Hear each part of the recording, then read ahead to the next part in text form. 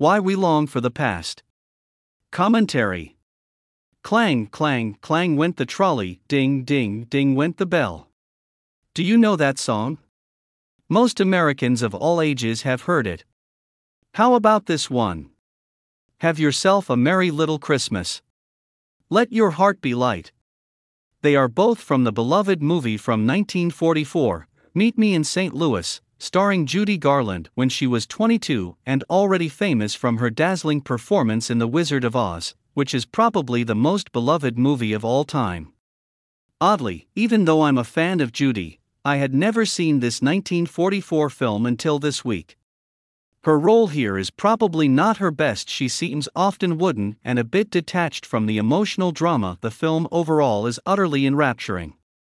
Truly, anyone who doesn't love this piece of old-fashioned Americana is probably broken in other ways. It's not just the spectacular music. It's the plot and lesson, and the fascinating cultural history of what it says about us as a people. The movie came out just before the end of the war, and I can easily imagine that today's audiences might believe that the world featured in the film is probably the way things were back in the day, complete with gas lamps in homes and corsets for women. Of course, that is ridiculous. All of that was gone long before the Second World War. In fact, the film made 79 years ago was itself a film reconstruction of an America that had existed 40 years earlier. It was deliberating and romantically retrospective. So watching it today, we are presented with an America from 120 years ago. And yet it all seems oddly familiar to everyone, probably in the sense that it presents certain ideal forms that continue to serve as models of the kind of lives we wished we lived, but are no longer common or even in existence at all. And this is a tragedy.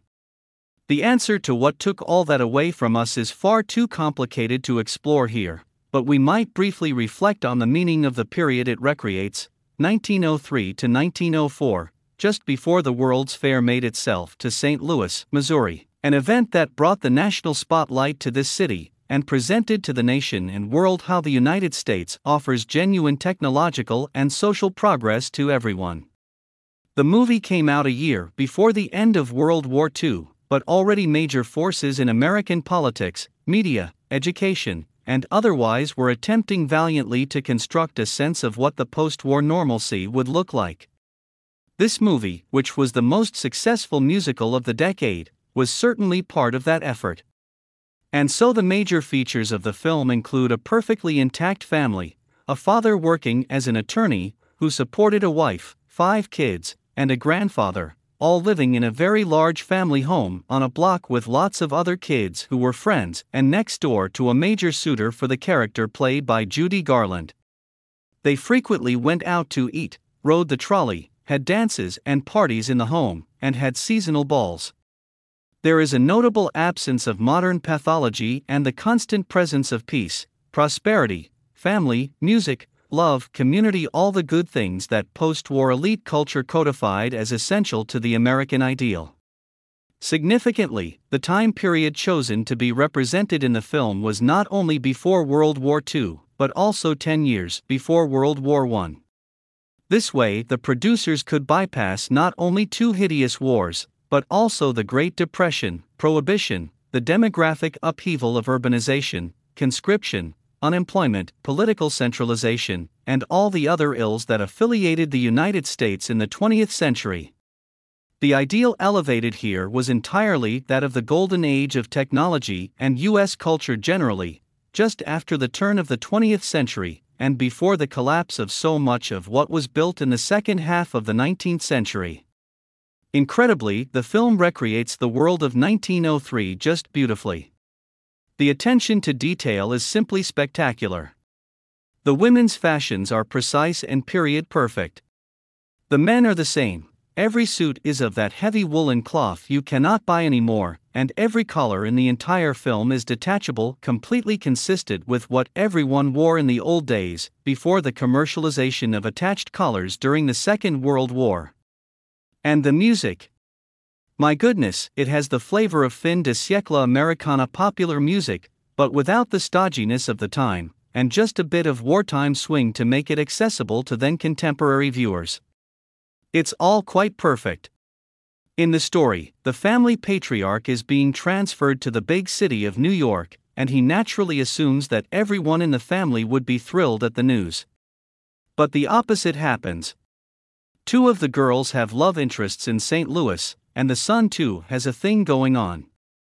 The little girl loves her life so much, particularly the snow people she has worked so hard to build in the backyard. Also, with the World's Fair on the way, they all have the sense that the town of St. Louis itself is wonderful and truly up and coming, and just as great as New York City, if not better, because here they can live in this big house which they have come to adore. So no one wants to move. They dread it completely. They convince the father, again the sole breadwinner on the salary of a lawyer, and he finally agrees that they should stay. The message is, of course, that the best of the best that this gloriously free country has to offer is potentially available from sea to shining sea. There is no reason to travel to some far-flung city to find the good life. The good life is for everyone in this wonderful country. In a nation torn apart from 2 wars, depression, and massive corruption and crime from prohibition, this was precisely the message that needed to be heard in 1944. This was the America that everyone wanted back. Major efforts after the war, from the federal government to Hollywood to major media and every city, tried every possible mechanism to put it back in place. In many ways this did work. Life in post-war America was good if not great. The savings pent up during wartime were unleashed for investment and business building. The men were back in normal jobs again. Women with children did not need jobs outside the home because prosperity came back. Every soldier returning from war found a job or got a free college education. The Cold War began in 1948, but it was not disruptive to domestic life, apart from the periodic nuclear war drill in public school. The interstate highway system began to be built, and every household eventually obtained a home, indoor plumbing and heating, cool new appliances, fabulous cars, and televisions everywhere. And how long did this new and settled social system last? Probably until about 1963, when the assassination of a popular president reintroduced instability into American life. And matters only got worse from there, with an unpopular new president, the massive expansion of the welfare state, a new war in Vietnam, and then more political killings. Cities burned from racial conflict, and a new generation felt completely alienated from their parents. Conscription for the war terrorized a whole generation and entrenched deep political conflict. So regarding post-war peace and prosperity, what are we talking about here in terms of years? Between 1945 and 1963, we had 18 years, approximately one generation. Then we found ourselves back dealing with war, poverty, social strife, political upheaval, and more rounds of tears and terror. It was a glass house, built and then shattered by events. All that said, the dreams you discern from Meet Me in St. Louis really do represent an ideal type and a glorious effort to recover what was lost. We need the same in our time. The trolley song comes from the town streetcar, of course. There are a few still operating, one in San Francisco, that still functions for public transit. But of course these days that town, once a glorious treasure in the United States, is downright uninhabitable today. It was already falling apart before lockdowns, but those wrecked what remained. A major theme of our time is nostalgia. Dolly Parton, Cher, 70s rock, the Andrews Sisters, shows about the Gilded Age, and a generalized looking back fondly and rightly so. And yet the whole of the woke movement is trying even to take that from us, from trashing the founding fathers and religion to bashing the family to even appending the idea of biological sex. Their whole goal is radical cultural reconstruction such that the past is always hateful, and the woke vanguard is in charge of making the future. It's become preposterous to the point that vast numbers of Americans, the overwhelming majority, are fed up and ready for a new direction. It's a bit late in the day, but we desperately need mighty efforts to save this country from doom. It's possible. We've done it before.